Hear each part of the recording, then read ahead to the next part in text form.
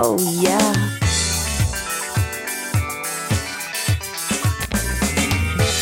The following podcast contains adult content which may not be suitable for some listeners. So if you're under 18, you probably shouldn't be listening. Welcome to Frisky Tipsy Libertines with Scott and Janet, where we explore sex and sexuality under the influence. So sit back, imbibe, and enjoy the show. Welcome to Frisky Tipsy Libertines. This is going to be episode 8. I'm Scott. And I'm Janet. And we have kind of a special episode for you today. And also we are doing the social distancing thing. So we are doing it over the internet. Yes, we are apart again. Do you want to explain the drink? Sure. So, yes, our episode today is Scott's much-awaited BDSM episode. And the drink we're having today is called Tie Me to the Bedpost. It is vodka, amaretto, Southern Comfort, and grenadine. It's actually really good. It looks a lot like a tequila sunrise. Yeah, it's very colorful. I was like surprised when I made it. I was like, oh, wow, like this is not exactly what I thought it was going to look like. Especially given the ingredients, I had no idea how it was going to even turn up. It's a great drink for summer. Very fruity and light. Yes. And with 3 kinds of alcohol, it's probably going to get you really fucked up. Yeah. All right. Do you want to explain the topic? Sure. Yeah, welcome to the show. So today we're talking about BDSM, which there are a lot of public misconceptions surrounding it. It's connected with like slave owners and Nazis who, your average mentally competent person is not going to be like, yeah, go team.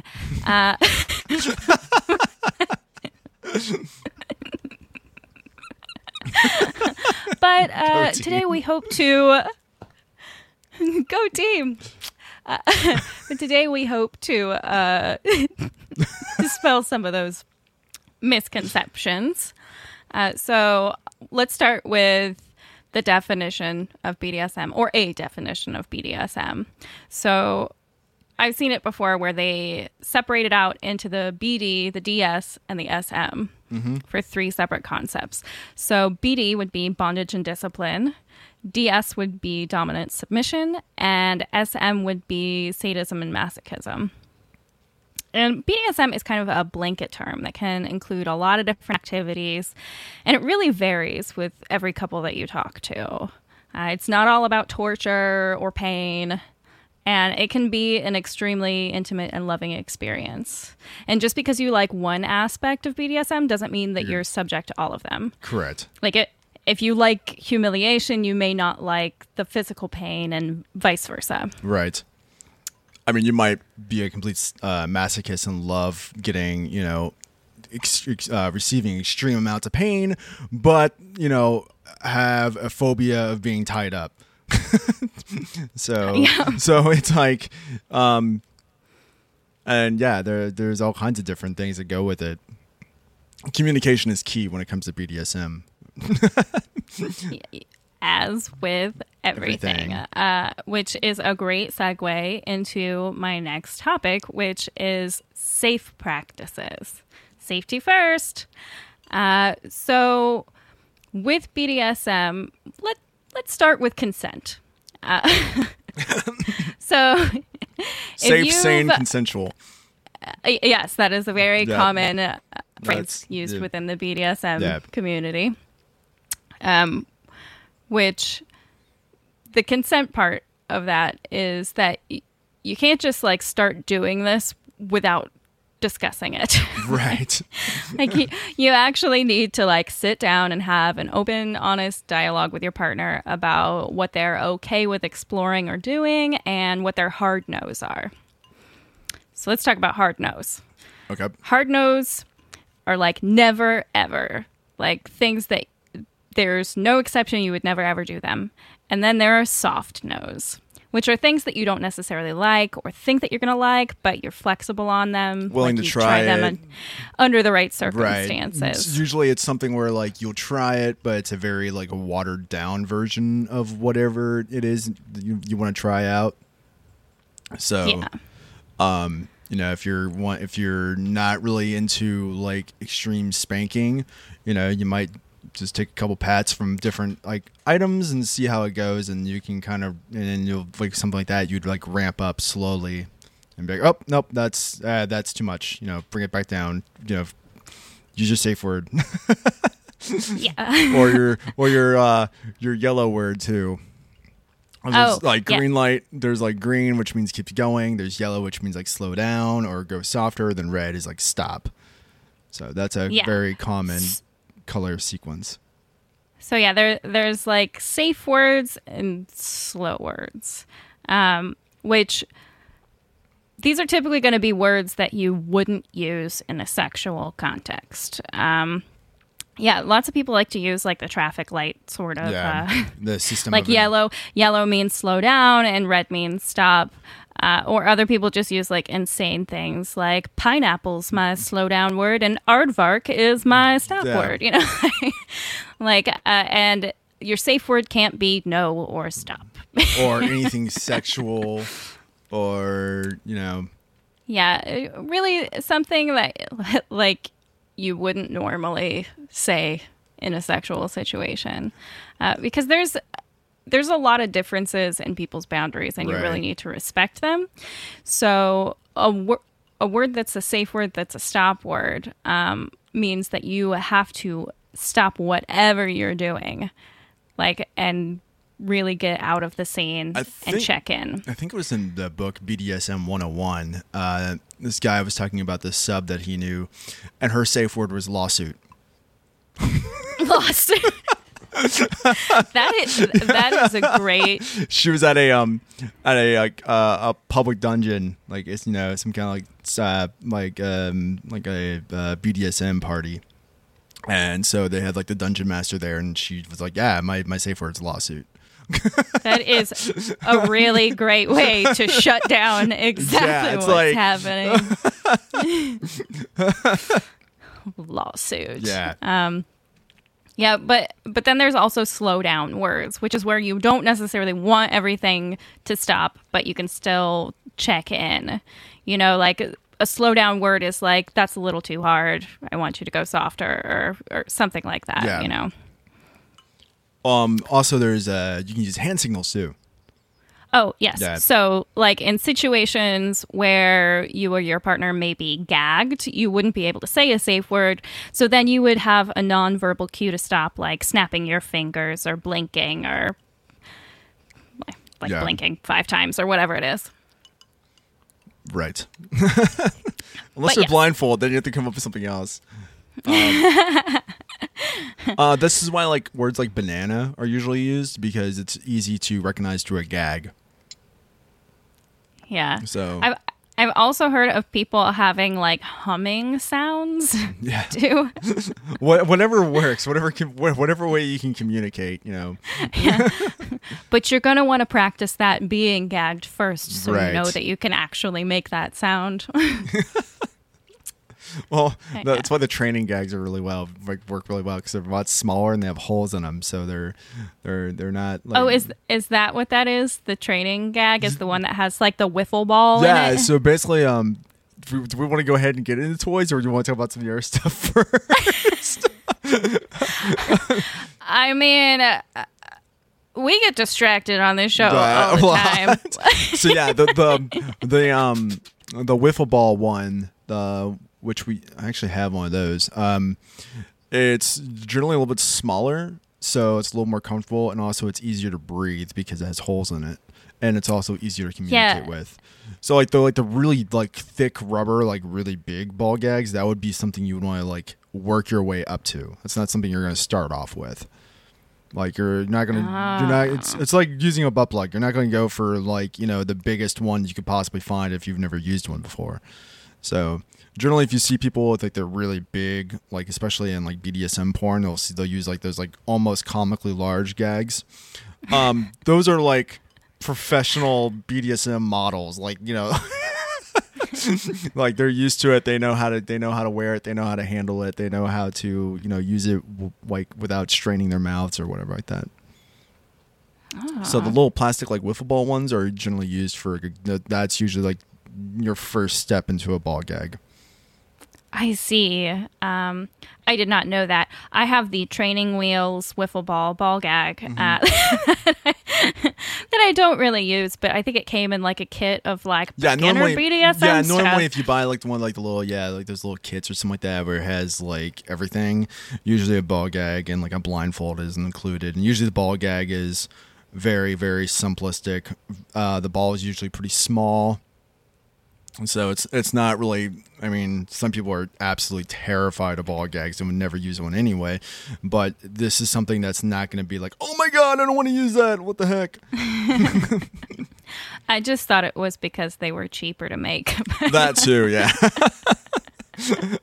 I'm sure, yeah, it's because it's cheaper than using like either silicone or even like just hard rubber. So where were we? All right, so back on to the topics that we were discussing safety. before. We're on safety. Safety. Yeah, so know your partner beforehand. Like, I would never do these activities with somebody that I haven't at least slept with a few times and had some conversations with where I know that, like, I can really trust them. Right. Because I feel like this is an activity that's kind of built on trust, and you want to know that you're going to be taken care of with whoever you choose to be in these situations with. Like when I introduce, like, when BDSM gets introduced with my partner, it's usually a conversation that we have beforehand, and it's not like, oh, hey, look, we're just going to use this. It's like, okay, what do you want to use tonight? You know, what do you want to try out? So it's never just sprung on. Yeah, definitely don't like spring those things up in the spur of the moment. Unless it's someone you know and you trust and you've been with for a while or whatever like that, then you can kind of throw in those surprises. Yeah. So another thing is to go slowly. You don't want to like bring out all the like dungeon accoutrement like the first time. You want to take some baby steps to see like what the other person likes, what you like. Also, never ever say, "Oh, just do whatever," or "I'm game for whatever you want to do," or give me your worst. These are the worst things you can say. That is not an acceptable response, and I would say if you get that response, then you need to come out with a list. Yeah. And be like, all right, here's a list of all the things that I might try. You tell me if you're okay with these or not. I was watching a video of this professional Dom. She was talking about it, and she had a sub who said that to her. So she found the biggest dildo that she had. A 3 foot long whatever, and she was like, okay, you said whatever, and the lady was like, no, that's not what I meant. She's like, okay, well, next time, don't say I'm down for whatever. Or do your worst. You are not down for whatever. Yeah, it's like you're not ready for what I can dish out. All right, so part of that whole safe, sane consensual phrase the sane part, stay fucking sober, please. Yeah, if you're gonna be doing this, especially if you're doing any like really complicated stuff, especially involving ropes. If you're doing like any like rope play or not play or tying up with like ropes or anything like that, like if you're drunk, you're not going to know that your arm is getting no circulation. Yeah, like, you may not realize it, or you may not, or being on top and you're the dom and you're tying shit up and you're drunk or on something, like you may not even realize what you've done wrong. Yeah, so that can make things super dangerous for both people involved. So statistically, if you have a blood alcohol content of 0.08, which is like the legally drunk level, around 3 or 4 drinks, you have a significant reduction in pain intensity and an increase in a pain threshold. And increasing your blood alcohol level also augments these levels even further. So if you're like fucking drunk out of your mind, you're not going to know when your body is telling you to stop. And then like things might be okay that night, but then for like a week or two later, you're going to be feeling it. Because you probably won't be drunk for a straight 2 weeks after that. Right. And you really don't want to like injure your partner or give them any sort of permanent damage. So like, for example, when you're spanking someone, you definitely want to avoid the hips, the spine, the sides of the back where the kidneys are, because that can give you organ damage. Like you want to hit the fleshy parts, cup your hand while you're spanking, but even with the chest, like you want to go like be careful where you hit on the chest. You don't want to go too high. You definitely don't want to hit like the collarbones. You don't want to hit the throat or any of that, anything like that. So you should really know like your target zones. Yeah. And if you're going to be involved in the more intense parts of this, you really need to have a knowledge of what you're doing. Like do things like hair pulling. You need to do it like near the base of the scalp so you don't like rip all their hair out. Right. And, a lot of it's common sense too, but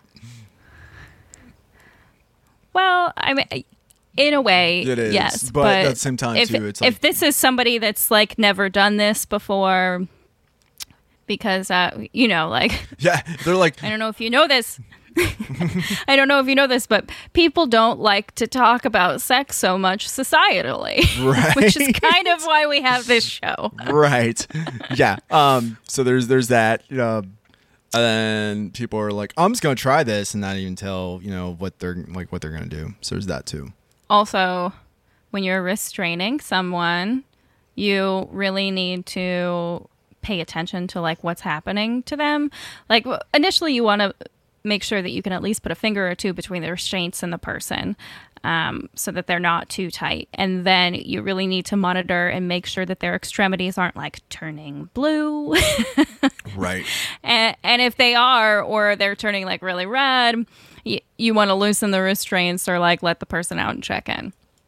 Yes. Let's see. There's also, especially if you're the top, like, If you're the dom or top, whatever term you want to use, master, mistress, whatever, it's like it's your job to also making sure that everything is going smoothly and going correctly.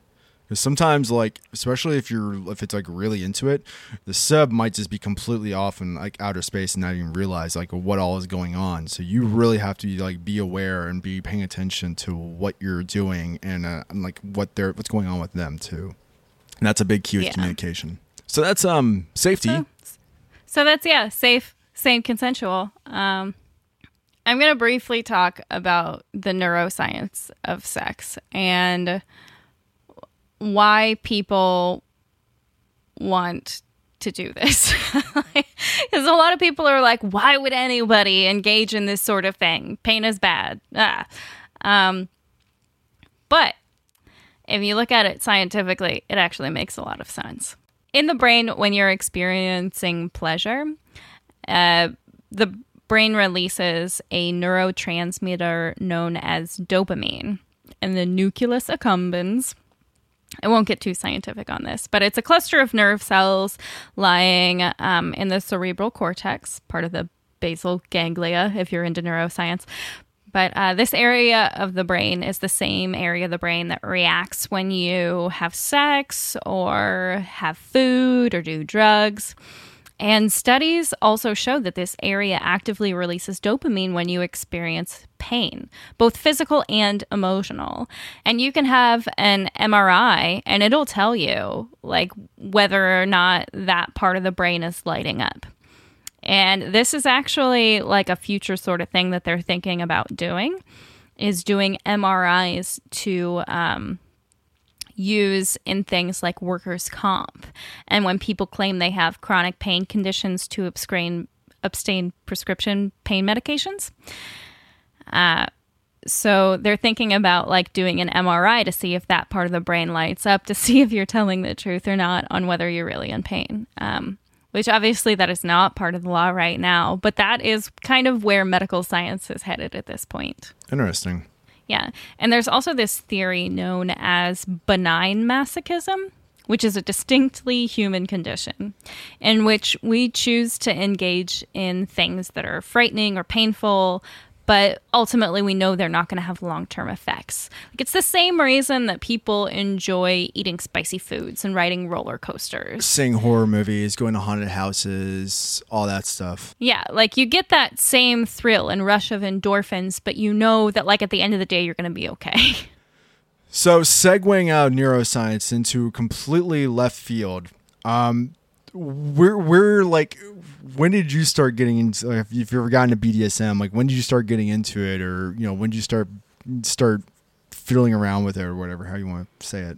I'd come across it a few times as a adolescent, where I read the Anne Rice like series. Oh yeah, oh my god, which was very kind of, which was very kind of BDSM spanking heavy. I mean, sort of. They had a toned down Interview with the Vampire for the movie. Yeah, Anne Rice, her stuff is pretty erotic, but anyway, I read continue. a lot of that, and I also read a book called The Devil and Miss Jones. The book is very erotic. I remember watching the movie later on, going like, there was so much that they left out of the book, and it's a pretty small book. So, so there were a lot of themes in that, and I remember it being kind of crazy, but it's essentially about this woman who like dies a virgin. She actually kills herself, but she dies a virgin, and she's thinking back on her life of like all the relationships that like ended because she refused to sleep with these guys, and then she goes to like the gates of heaven or whatever, and they're like, well, you never ever sinned in your life, but you did kill yourself, so we're gonna have to send you to hell, but because you were so good, we're gonna give you like one thing. like one wish. What do you want? And she's like, I want to live a life full of sin. So they like send her back to Earth to like fuck as many people as she can before she goes to hell, is pretty much what this is. Wow. And they don't send her back to Earth unprepared. She has like a teacher in purgatory that like teaches her about herself and like what she likes. And he's kind of like the dom in this, where he's like, bend over and stick this in your ass, you know? It was actually 1973, because I just looked it up. Okay. 1973 is when they released this movie, and it starred Harry Reams, which he was like a huge porn guy. He was in like Deep Throat and a bunch of porn films back in the golden age of porn. Yeah. Directed by Gerard there it Damiano. is. Yeah, I pulled it up. Yeah. Starring Georgina Spelvin, which I love her, sequels. by the way. They've one episode 2, 3, 4, 5, 6, 7, Oh, 8, 9. they've done a bunch. There's a ton of these movies. They've done a bunch of remakes. I know I at least own 3 versions of this. Well, there's like the original 1970s version. And then I own the one that they semi-recently made with Jenna Jameson in it. And then there's another version that was directed by Gregory Dark, who is like the David Lynch of porn directors. Like, off the fucking wall. Wow. Interesting. Yeah. But anywho, so that was kind of like my sort of introduction into BDSM. Gotcha. And I always had a curiosity for kind of anything that had to do with sex or sexual deviance. I don't know when I was actually properly introduced to BDSM. I just remember like, even as a kid, like being turned on by like fucking like Daphne being kidnapped and like Scooby-Doo. So like I'm always like a fascination with like bondage and all that shit. So like I don't know what like the catalysm was or whatever like that, but for me I just know I just kind of always kind of lean towards that. Science is kind of still out on Well, yeah, why? on what exactly causes fetishes, because we don't monitor people that fucking closely. Right. And they say that it usually develops like during childhood because of something that happened. Like, there's an example that's used in a lot of textbooks on sexuality where they talk about like a young boy who's like being punished for something. So he's over his mother's knee and she's spanking him and his like penis rubs against her leg and he gets an erection. And then he just suddenly associates like punishment with sexual scenarios. That sounds very Freudish. Yeah. Freud was a great sexual psychologist. I mean, fucking crazy person. Yeah. But he definitely contributed a lot to the field of sexual psychology. Now, I'd like to give a little bit of a history lesson. History of BDSM. The history of BDSM. This is a very abridged history. There's a lot, yeah. There's been evidence of BDSM-like activities in almost every culture throughout history. Like some of the earliest religions, like that predate the most modern religions. There was this goddess, I think her name is Inanna. I don't know how you pronounce her name. But she was this goddess who like whipped her worshippers into a sexual frenzy of orgies. And that was like the earliest documented BDSM like sexual reference in history. And then we have you ever heard of the Tomb of Whipping? No, I've never heard that. Do you know what this is? I'm surprised. I thought you would know about this. I'm not like, I know a lot about BDSM. I'm not like the walking encyclopedia. Well, you're going to learn something tonight, Scott. All right.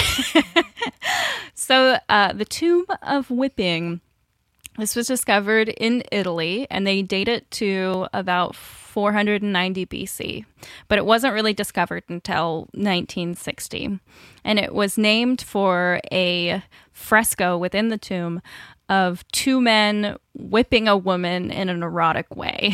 And it's believed that this room was used specifically for whipping. I would imagine back then, though, was it for eroticism or more for torture? It seemed like the woman was enjoying herself. There were actually there were a couple of frescoes on the walls of that tomb. So it was named for the one where the woman was being whipped. Gotcha. But there was another one on a different wall wherein there was a woman with her hands tied behind her back, and there was like a man holding her from behind, and it looks like she's giving fellatio to a different man in front of her. But because of like the aging and some destruction of the fresco, like her head and the area where the man's penis is are kind of like blotted out. All right. So but we can pretty much assume what she was doing. Next, we have the Kama Sutra, which many people have heard of. Yeah. It's not just a picture book. It's actually this kind of spiritual manual for achieving happiness, which is mostly related to sex. Yeah. And within the Kama Sutra, there are sections that tell about sexual biting, scratching, and there are 4 types of slapping. But it does give a warning that these activities are only to be done with those that find it joyful. That was the quote. They find it joyful. Joyful. Which is incredibly progressive for such an old book. Yeah. For them to be like, make sure your partner enjoys you doing this. Especially the Kama Sutra, which is like, I mean, I don't know, at this point, it's almost like a comedy book. It's like the gateway of like sex and porn. Like, here you go, here's like the first thing you find. It's like pretty obtainable. Yeah. But my problem with the Kama Sutra is that most of the positions within it involve like a history of acrobatics. Yeah, it's like upside down. It's like, did anyone actually do this, or is this the artist being like, let's try this fucking thing. Let's see if they can pull this one off. I mean, they must have done a lot of yoga back then. I don't know. They were very flexible. So what's next in your history lesson? So next in the history lesson was actually in the 1500s in Japan. Oh. Have you heard of Hojo Jitsu? I have not. Yeah, you probably know how it shaped into like the modern practice that they use. Yeah. Hojo Jitsu is a martial art which consisted of restraining people with rope. So criminals were captured and restrained by samurai who used rope to bind them in these secret knots to prevent escape. Like sexy Boy Scouts. So part of this martial art form, emphasis on the art, was that not only that they had to tie these ropes to keep them restrained, they also had to do it in an artful and aesthetically pleasing way. Usually the criminals were, once they were bound, they were publicly humiliated while bound. So that has a very BDSM theme. Right. And while it is no longer used for law enforcement because, today we have handcuffs, it led to the historically more recent practice of shibari, which a lot more people have heard of, which is the Japanese art of like tying ropes to restrain a person in a sexual way. And that's where you see like the Japanese silk rope or the Japanese love rope or whatever in terms. It's usually a very, very soft, sometimes it isn't even nylon, but it's a very, very, very soft nylon rope. Yep. And I am fucking terrible when it comes to ropes and knots and shit like that. So like any type of rope play is usually just out the window with me because I am just fucking awful at it. I can picture you getting really frustrated at that. Yeah, it's not even like something where it's like I've had people like, oh, do you want to use ropes? I'm like, no. I'm like, no, it's gonna look like shit, or you're gonna get out, or I'm gonna hurt you. So no, we're not using ropes. Like, we're gonna use cuffs because I've got these cuffs that require a buckle that I do on my belt every day, so I'm pretty well versed. Yeah, in it. it's like this is gonna be easy. Like ropes, no, I do not trust myself around ropes. Normally, because I just think it would be way too easy to get out of a knot that I tie. Probably. And I love like some of the shibari stuff because it's like really elegant, like really like, and there's like a lot of it's like really tasteful, and especially in there's a lot of it's like more art based, but it's like, wow, it's really fucking cool, and I'm sure that took like an hour or two to set up. And that's the other thing too. If you're doing like rope play, like if you're the submissive, like you have to have a lot of patience because I mean that's some of that stuff doesn't just happen with a click of fingers. Like there is some setup involved. So if you want more of a scene where you feel like you're actually being restricted and being forced to do something, I use forced in quotation marks. Rope play may not be the best, fastest answer to that either. Yeah, I can't do ropes either. There's a lot. I'm an instant gratification kind of person. Yeah, me too. So. I'm just like, okay, this is what we're doing. This is like, and I know me, I would get really frustrated, and then like, it would be done. It'd just be like, fuck it. Yeah. I would just tie a bow. A shoelace bow. That's pretty much how talented I am with ropes. Next, historically, we're going to talk about the Marquis de Sade. I was waiting for him to pop up. Which, but that's the historical person that most people associate with BDSM. Like the great grandfather of BDSM. Yeah, he was a French philosopher. And let me tell you, he is no hero. He was a libertine. He was a poet. He was a writer.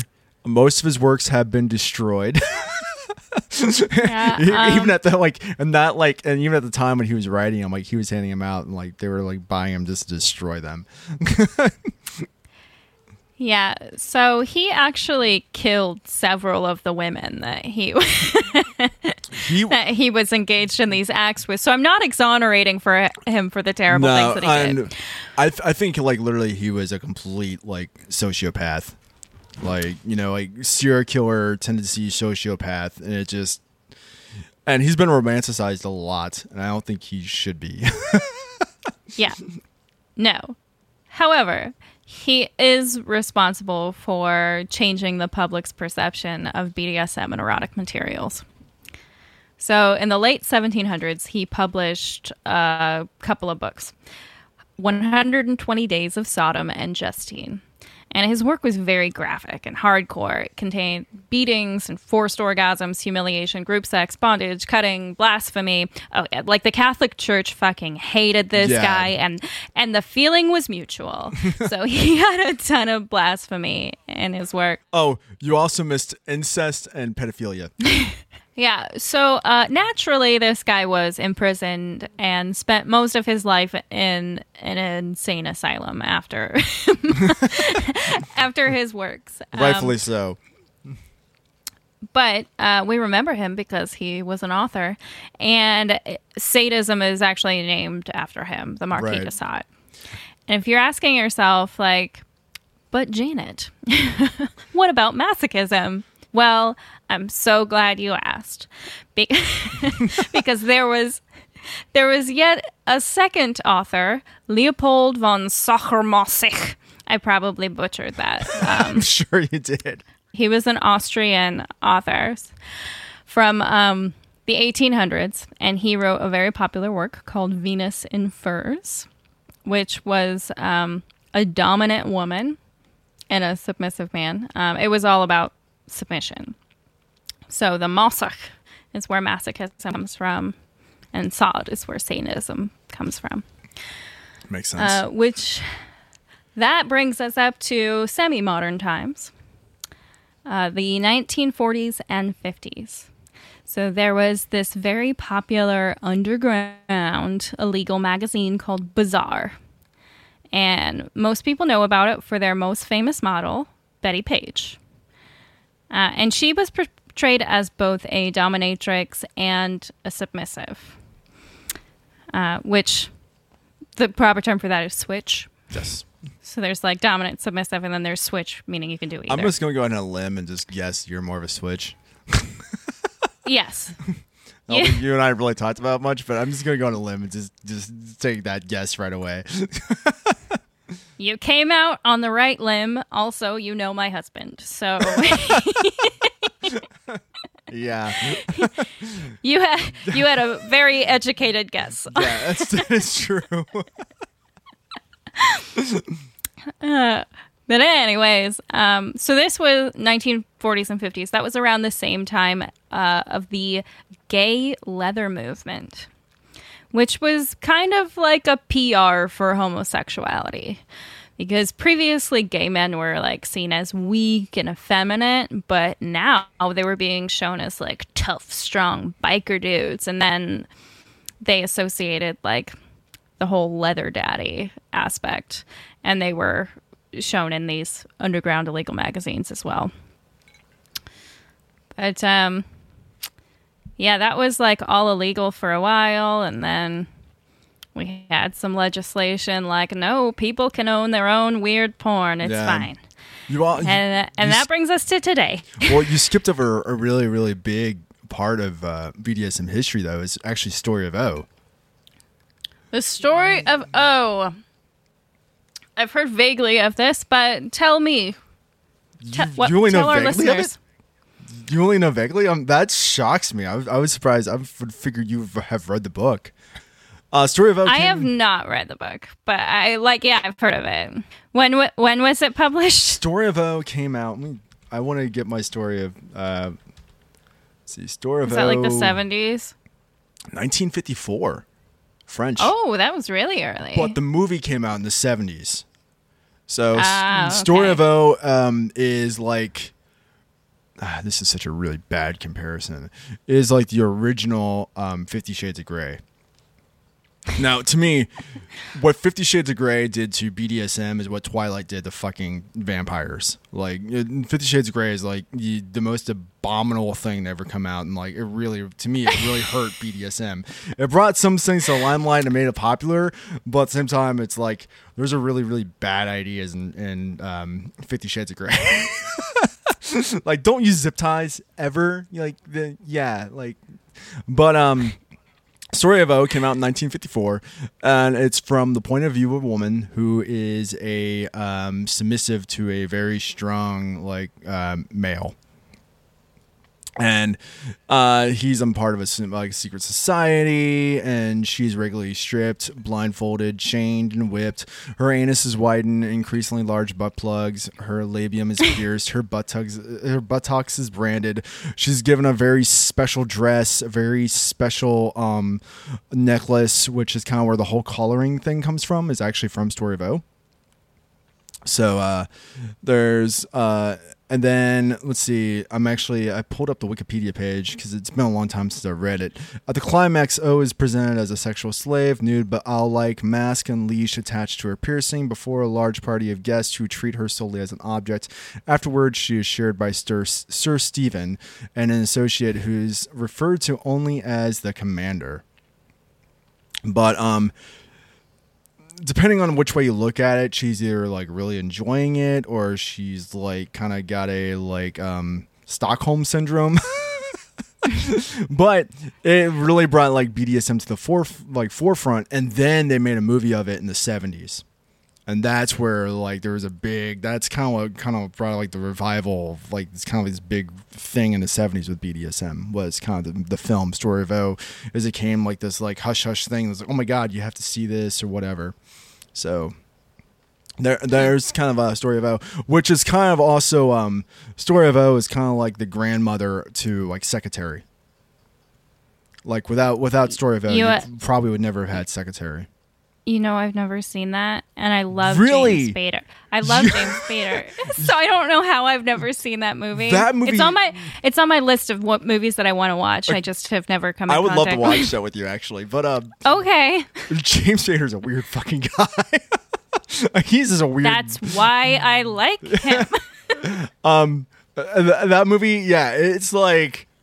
People have said it's like the perfect BDSM movie. I don't know. It's pretty. There's some parts that are pretty far out there, but she's like happy. Like, you know, like she is like happy with this crazy fucked up relationship that they have. So, you know, it's Maggie Gyllenhaal, isn't it? Yes, it's Maggie Gyllenhaal. Okay.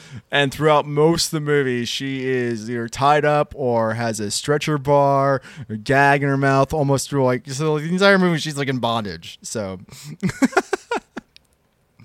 Yes, I remember seeing commercials for that on the Oxygen Network, which is another channel for women. Much like Lifetime, except a little less terrible. Like Lifetime is like the network for women, where the most horrible things happen to women. I remember when 50 Shades first started getting popular, and everyone was talking about 50 Shades, like the book or the movie. And I was like, have you seen The Secretary? I'm like, what's that? I'm like, watch that. I was like, fuck 50 Shades of Grey. Watch The Secretary. That's a much better representation of this. 50 Shades of Grey, like Christian, whatever his name is, Christian Grey. Like Grey. Yeah, okay, that's where the name comes from. He's a fucking psychopath. Like, he's a like total fucking like loon. And like, there's shit that happens in that book that should never happen in any shape, way, or form in the bedroom, but whatever. On top of that, it's terribly, terribly written. Well, I will say this. I am a reader of smut, and most of it is terrible. So comparatively, it's not terrible. It's not great, but it's not terrible. It is what it is, which is fantasy fodder, pretty much like porn. Right. You know, like if you tune in to watch let's say, femdom porn clip, you're not going to see them having a conversation beforehand with what they're comfortable with. Like, they cut all that shit out and they just show you. If you enjoy kink.com. Kink.com's a little different. Kink.com. They're like legit. They'll show like them talking about the scene, and they'll talk about the scene afterwards. Like, what did you like? What did you not like? Like, what did you gain from this experience? Or what did you find new? Or what did you find fun? Or what did you hate? What did you like? Like, what got you off the most? Like, it's hilarious. Yes. Kink.com, from what I've heard, is a great company to work for. And they're really good for the kink community. I'm talking about like your average like Pornhub Yeah. like clip that you're gonna masturbate to. Most people don't see like what goes on beforehand. I mean, that extends to a lot of porn. You know, like if you're going to watch like an anal scene, you don't see like the woman on all fours getting stretched before the scene. It's getting an anima. Anal douching, yeah. Yeah, anima. You don't see like them like, you know, using toys or tools to widen the anus. So like it. As far as 50 Shades of Grey goes, it is what it is. It's entertainment, but it's not. It shouldn't be used as like education or like this is what I'm gonna do tonight. That was my problem with it, was because it introduced so many people to BDSM, but so many people had like the wrong idea of it, and that's what hurt. Like a lot of people in the BDSM community, it was like, no, this is like really, really bad information, and if this is like your introduction to it. It'd be like, you know, knowing anything about vampires and picking up Twilight and be like, oh, cool, this is everything that there is about vampires. This is like the history of vampires right here. And it's like all backwards compared to like the actual like vampire lore. So I was going to be like, Scott, what scientific information of vampires do you have? There's none vampires. But I'm saying because they're mythical creatures. Right. But as far as like, you know, Twilight's a really bad example of that, though. So it's like watching a Michael Bay movie and being like, "Oh, that's what it takes to be a Marine."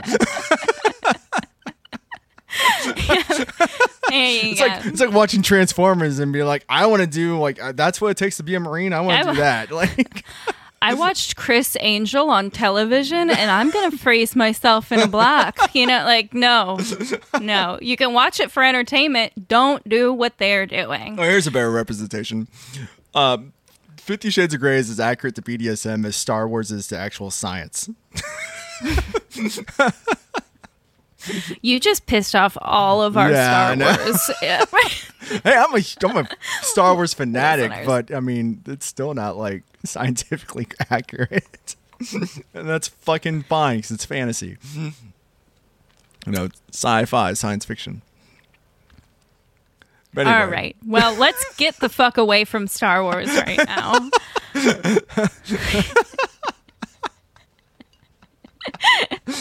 And let's move on to our next topic, which is the various aspects of BDSM. So we touched a little bit on contracts. Well, a little bit, like about consenting, sitting down and having a discussion. We didn't go into like actual contracts because those do exist.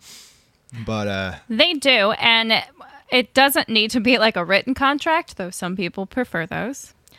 But the reason I see them as helpful is that you can actually like detail out what you expect, right, and have someone agree to that or not agree. Usually, like the written contracts is more so for someone who is going to a professional. Like if you're going to a professional dom, or if you're, you know, there's actually professional subs too. So this way you actually have like a written agreement. So if you ever go across that line, guess what? You can land in court. So because lawsuit. Because like going and like paying someone to like whip you is legal, but having sex and paying someone to have sex with you is illegal. So that's kind of interesting. Unless you have a camera, and then it's pornography. Yes. But you know, 50 Shades of Grey. Okay. which we were just discussing. One of the positive aspects of the book is there actually was a contract that he made her sign, but it wasn't just like he gave her a contract and it was like a yes or no sign. There were like revisions of the contract where she would be like, I'm not okay with this. Because there was a part that was like, you can only eat the foods that I tell you to eat. And she's like, fuck no, not doing that. Well, the other thing about contracts too, it's not a legally binding contract. It's more just, it's part of the scene almost. It's like a relationship contract pretty much. But this is like usually use contracts for people you don't really know. So this is where like the whole professionalism comes in. So it's like you're going to like a professional. It's like, hey, this is stuff that I'm into. This is stuff I don't want to do. This is like my limits. This is what I'm okay with. So it's almost like a checklist that they can like refer back to. Like, okay, this person's into this, but they don't like this. It's almost like a menu in a way. But in a let's say it's like in a private setting, you're not paying someone or you're not going to a professional and you're just doing this like because you're like kink based. Then you can add all kinds of crazy shit.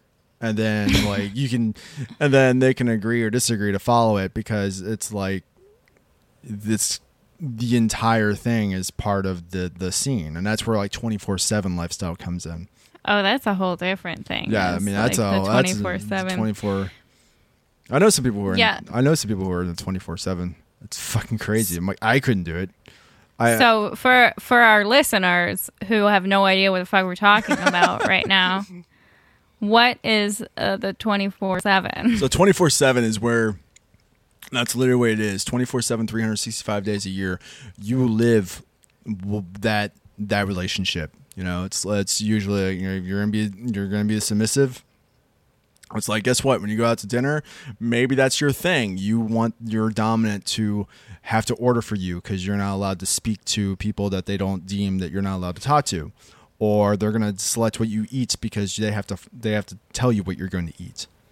I mean, yeah, a little too intense for most people. Yes, this is not something taken lightly. This is not something that everybody does. This is something that, I mean, again, it's a fetish. It's a kink. If you're into it, you're into it. You know, and it's like maybe because most people who are submissive, it's usually because they have so much shit in their real life they have to take care of. They want someone to just fucking take care of them, or for once they want someone to tell them to shut up and just do what, just not have to worry about it.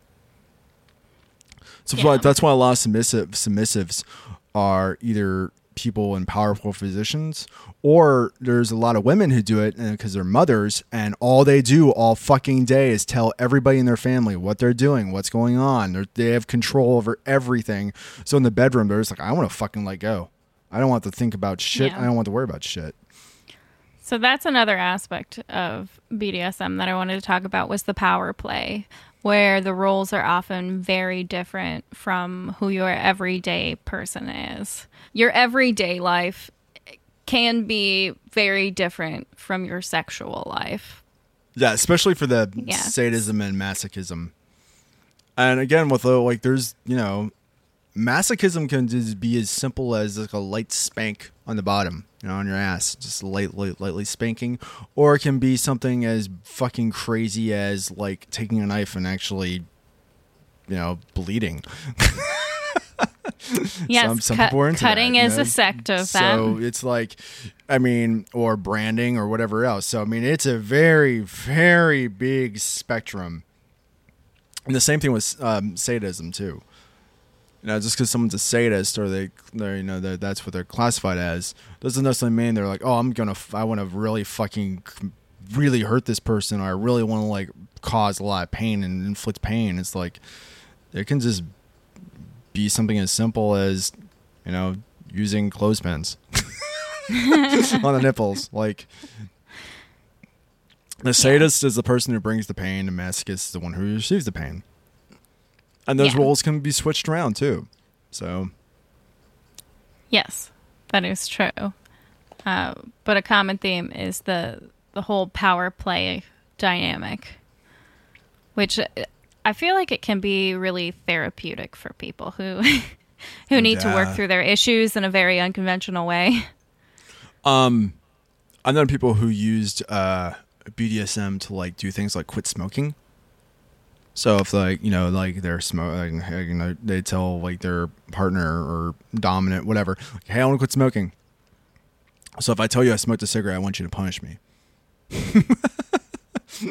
And then sometimes if they're like kinky or like really in the mood, they'll smoke a cigarette despite the person just so they know they will get punished.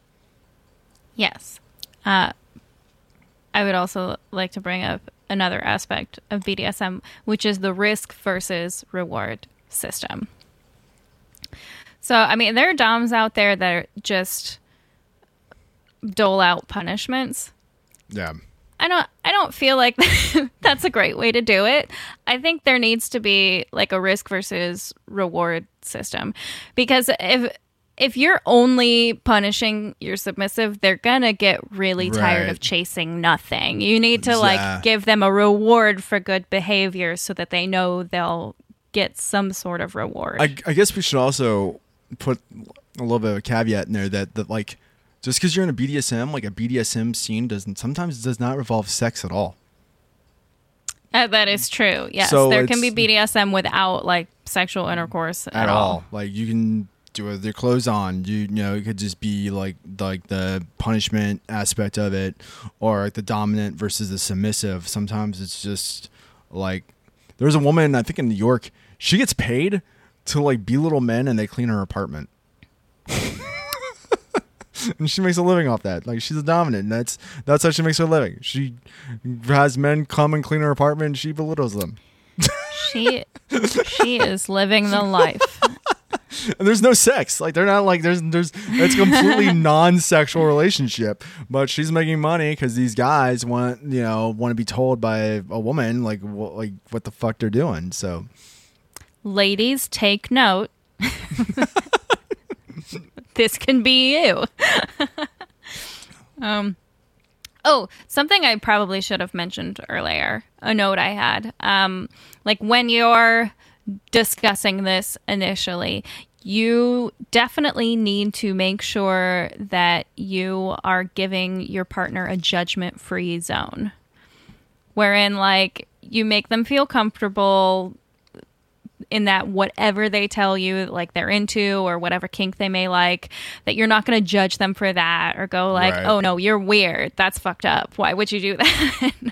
Like you really just need to have an open mind when you have these conversations. Oh yeah, another note that I had is that you actually, common misconception, you don't need any props at all for BDSM. No, like it can be a totally mental experience wherein like you don't need restraints. You can just tell your sub like, I want you to put your hands face palm up. You can't touch anything, and you can't you can't do this unless I say. It's like a sexy Simon Says. I'm having flashbacks right now. Are you having Please tell us what your flashback is. I'd like to hear this. So, I made my partner naked on their knees, and I took a piece of tinfoil because that was like the only thing I had around me. I don't know why I couldn't have paper, but went with tinfoil, and I drew a circle, and I had them hold it with their nose for 5 minutes. I had them hold it against the wall for 5 minutes naked with their hands behind 5 minutes is a long time. It is. And like, you don't think that it is. No, and I remember like I was just like sat on my bed and like played on my phone. Like I wasn't even doing anything sexual. I was like just browsing like I don't fucking know, like Facebook or whatever, like while they're doing this. But yeah, I mean, they had no restraints. You know, it wasn't like, oh, like, hey, I'm going to tie you up or anything. There was nothing. I mean, literally, all I had was a Sharpie, and for whatever reason, it was a piece of tinfoil. Yeah. So you don't need to like shell out thousands of dollars on all the various kink accoutrements. You don't need any money to invest in this. You can do it without any props at all. I've known people who were being punished so they couldn't have sweets for a week. Like weird. That crazy. Would be a terrible punishment for me. So like we talked about, like there's all these different aspects of BDSM. So this would be more of a dominant submissive aspect of it. Yes. Like taking things away. Now it's not abuse. I'm going to dive into that real fast. The other person is consenting to this. That's where that whole consent comes in. Because at any point they can be like, "No, fuck you, I'm going to do this," and it's like It's like, okay, cool. Like if they're like, "I don't want to do this anymore. I'm done." Blah blah blah. It's like, okay, then there's nothing you can do as like the dominant. It's like, okay, that's it. That's what I'm done. You have to be willing to stop at any time. And that's where the whole power play comes in, because the submissive actually has a shit ton of power, probably more power than the dominant. The dominant is actually just doing common misconception. Yeah, the dominant is more just doing what the submissive, even though they may not want it, they're getting off on it. It's like being some guys like being locked away in a custody cage for a fucking year, and then they have anniversary orgasms. So like the submissive has the power to stop at any time, whereas like the dominant doesn't necessarily. And where abuse comes in is all about like the wrong type of control. So it's like you may be forcing someone to do something that they don't want to do, but you're abusing, you're showing your fist or whatever that you're like, oh, if you don't do this, I'm going to beat the shit out of you. That's not BDSM. That's just abuse. And that's, you need to get the fuck out of that situation right away. Yes. I listened to an interview recently with adult film star Aiden Starr, and she is a common top dominant. And she was talking about like BDSM and the rap that it gets and how she likes to do it.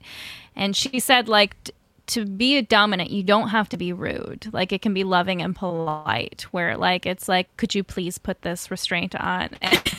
Like a very like respectful sort of I just looked her up. I know who she is. Yeah, she's a pretty common. She's been doing kink and stuff like kink.com. But anyway, continue. Yeah. I mean, that was pretty much all that I was saying, is that it doesn't have to be sort of like a rude, degrading sort of thing if that's not what you want. It can be like a loving, polite sort of. I don't want to say militant. What is the word that I'm looking for? But it's more like a respectful sort of environment. I will say this, for me, when I'm in that scene and I'm being dominant, it is like a fucking switch. Like it's like a switch goes off in your head. It's just like the same way when you're being like super submissive and you hit like subspace. There's also dom space as well. Subspace is when like you're totally enveloped into whatever the heck is going on, and you like almost like hit meditation.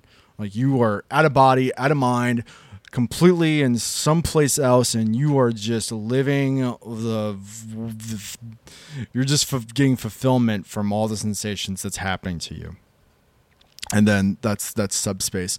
Dom space is kind of the same thing. It's like you zone out and you're just like, it's like pinpoint accuracy of everything you want to do. It's kind of crazy. I've hit that before. It's really fucking weird.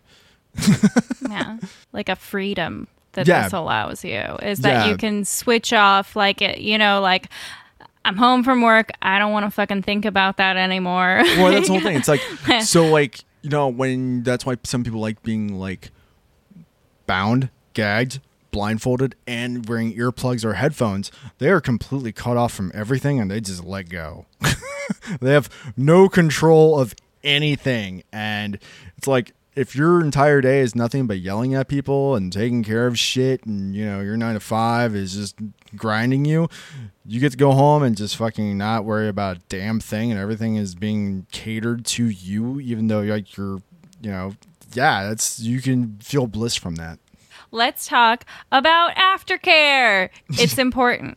Okay, you've done everything you've done. You're both spent. You're both tired. Yes. You've had a rush of endorphins and perhaps an intense scene. Usually, like you can feel drained or dazed. You're feeling like the instances of sub drop or dom drop. Yeah. So, which is when you kind of like come out of your haze and you like the crushing reality of like real world comes back, and then you have all these like things being told that you're like a low life piece of shit and you're worthless, or all these horrible things have just been said to you. Like, what do you do? I feel like that's another kind of misconception, is that like aftercare is just for the subs. No, but it can be for the doms too, because they're physically and emotionally exerting themselves within the scene as well. So it's right. Well, on top of that too, it's for both, because like I know for me, like personally, it's like you say and sometimes you do these like by normal standards horrible things to a person you and really care about. And then if you're not a terrible person, you like, feel kind of guilty about it. Yeah, it's like, I can't believe I just said and did all this stuff, and it's like, hey, by the way, nudge nudge, I don't actually feel this way towards you. It's like, it's just kind of a reaffirmation for both parties. Usually for the sub, it's like, with aftercare, sometimes it's massages, sometimes it's, if there's any bruising from impact play, you're putting ice on those things, or, you're going downstairs and making them something to eat. You're getting them sweets like cookies. Drinks, they're usually like, dehydrated. Drinks, yeah. So cuddling is involved, or sometimes both people just kind of want their space for a minute and just kind of like, whoa, just let me chill out and just be just let me come back to reality for a second. So everyone's aftercare is different. And that's when like the whole like negotiations come in the very beginning, because you want to know like what the person is going to expect afterwards. So that should be in the initial conversation before you actually start the scene, is discussing like what each other needs in terms of aftercare. Right. You should be sure that like both partners' needs are being met. Like it can be physical or emotional or both. Like physically, there's some of what you were talking about with like the kissing, cuddling, massaging, have some food, drinks, maybe a bubble bath. A bubble bath is always nice. Sometimes it's like, here's a beer, here's Netflix, enjoy yourself. Like, sometimes they just need your fucking space. Yeah, some people like to be left alone afterwards. And I think importantly, like especially if you're new to this or this is the first time you've done that, you need to have emotional aftercare, which is where you actually sit down and have a conversation, like what you enjoyed, what you didn't enjoy, right. And then reassuring your partner that like everything you did is okay and you're not going to judge them. Again, the judgment-free zone sort of thing. If you spent an hour degrading someone and calling them a fucking whore and like a slut and they're worthless, yeah, after you're done, you better be like, hey, by the way, I actually don't feel that way about you. That was just like, that's just me trying to like, hit your pleasure zones because that's what you're into. So, because some people really like being degraded like that. Yes. And you shouldn't judge them on either side. I've had partners share with me stuff. They're like, I've never told anyone this is what I'm into. And I'm like, well, that's not something I'm into, but if you're into it, let's fucking, let's dive in. I might suck at it, but let's try. Let's see what we can do. Yeah. You got to try new things. Like, you don't know what you're going to like until you actually really experience it. So. And just like with sex too, like, dude, if you laugh during a BDSM scene, that's pretty normal because there's a lot of weird comical shit that can happen during a BDSM scene. Like just the scene in general, while a lot of comical shit can happen. so learn to enjoy it and laugh with it too. Actually, scientifically, laughing with another person brings you closer together. It's like a bonding experience in the mind. I've had a lot of scenes go horribly wrong, and we just laughed at it. We're like, okay. So let me tell you about a BDSM snafu I had. All right. I'll tell you the story of how I ruined my mattress. Okay. This was a while ago. So I'd been seeing this guy for a while. And we decided to experience like bondage or experiment with bondage. wherein he like tied me to the bedposts. At least both of my wrists were tied, I know. Probably with dollar store scarves. If you haven't listened to our last episode on pervertibles, we give you many tips on cheap items and props to use in the bedroom. But anyway, so he had me tied up, and this was like after I'd already come. He got up from the bed, and he didn't immediately untie me. So I thought, like, maybe he's ready for more. This is not where the scene ends. But I was pretty thirsty because, you know, all the heavy panting and screaming. So I had, like, a can of Dr. Pepper on my bedside table. And I just kind of, like, motioned towards it and was like, can you get me a drink? So he takes the can. And he's like pouring it into my mouth. But this was like a new can of Dr. Pepper. Oh, no. He did not realize this. So like he had like done it to me. And I'm like, And he thought that like that like little verbal cue was now you should start pouring. Because he didn't realize shit. that I already had it in my mouth. So he pours it. And like it hit my gag reflex, or like I knew I was gonna choke on it. So I can only imagine what he saw was like a scene from The Exorcist where like a geyser of Dr. Pepper just like sprayed out of my mouth. Oh my God. And went all around me. And then later on, like I went to change my sheets and I could see like the outline of like my head and arms surrounded by like this big brown stain. Oh my God, that's terrifying. Yeah, if the scene's over, first thing you fucking do is let the person out. Jesus, like before you do anything else, untie the other fucking person. Jesus. That was kind of a snafu. Yeah, like, I mean, like, he wasn't an asshole about it. He was like, oh my God. What happened? And I was like, I was telling you I was done. He's like, I thought you meant start. Oh my God. Jesus. Yeah. That's terrifying. So, I mean, I didn't feel like I was going to drown on Dr. Pepper or anything like that. I can spit it out. It's fine.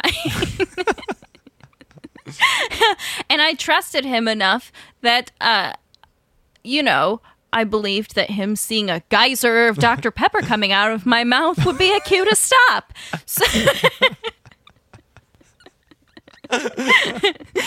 So he quickly let me out of the restraints. Jesus. Yes, but I would say I've never been close to drowning somebody. So, have you ever almost drowned someone with Dr. Pepper? Yeah, I've never had anything like that before. Thank God. Every time I look at a can of Dr. Pepper now. I'm sure. Every time I look at a Dr. Pepper, I'm gonna think of you too. I'm like, oh, God damn it. Yeah, I think that's an episode unless you want to cover any other topics. No, I think that's it. I think we have more than enough here. I think when it comes down to like, I think what we're talking about with like BDSM though, I mean, it's a broad blanket when it comes to like fetishes and kinks like that. So there's probably there's a lot we didn't dive into. We're more so just focusing on like BDSM, like that aspect of it, like the sadomasochism and like the top, bottom, submissive, dominant. Like we're more focused on that on this episode. But I mean, there is fucking litany of thousands of kinks. We could do an entire episode about one kink. So there's a lot of sects of BDSM. That's SECTS, not SEX. There's a lot of sects of BDSM that we didn't really delve into, but this was more of like a blanket episode, more of a introduction to BDSM, if you will. I mean, there's a whole category of shit that we could have drawn from a hat and been like, okay, we're going to talk about, there's like just about every kink we could probably cover with an episode. So, I mean, This was just more of a... Some of them deserve their own episodes, so right. We'll go into those at later dates. But, if you have suggestions, but that's all that we have. And if you have suggestions of things you want to hear us talk about, especially involving kinks or anything like that, you can hit us up on Twitter with Libertine Show, or use the hashtag #AskTheLibertines, or send us an email at ask@friskytipsylibertines.com. You can visit us on the website, online at friskytipsylibertines.com.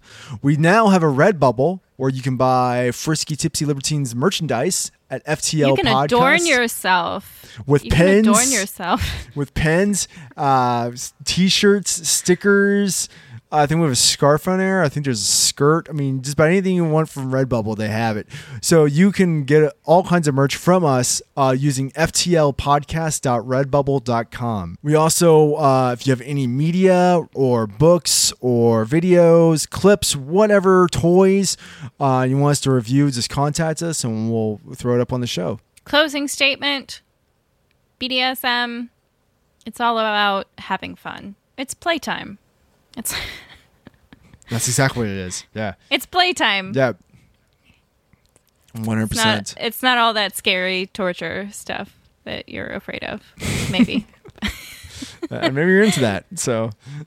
And that's okay. This is a judgment-free zone here at Frisky Tipsy Libertines.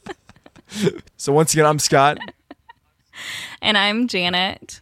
And you've been listening to the Frisky Tipsy Libertines podcast.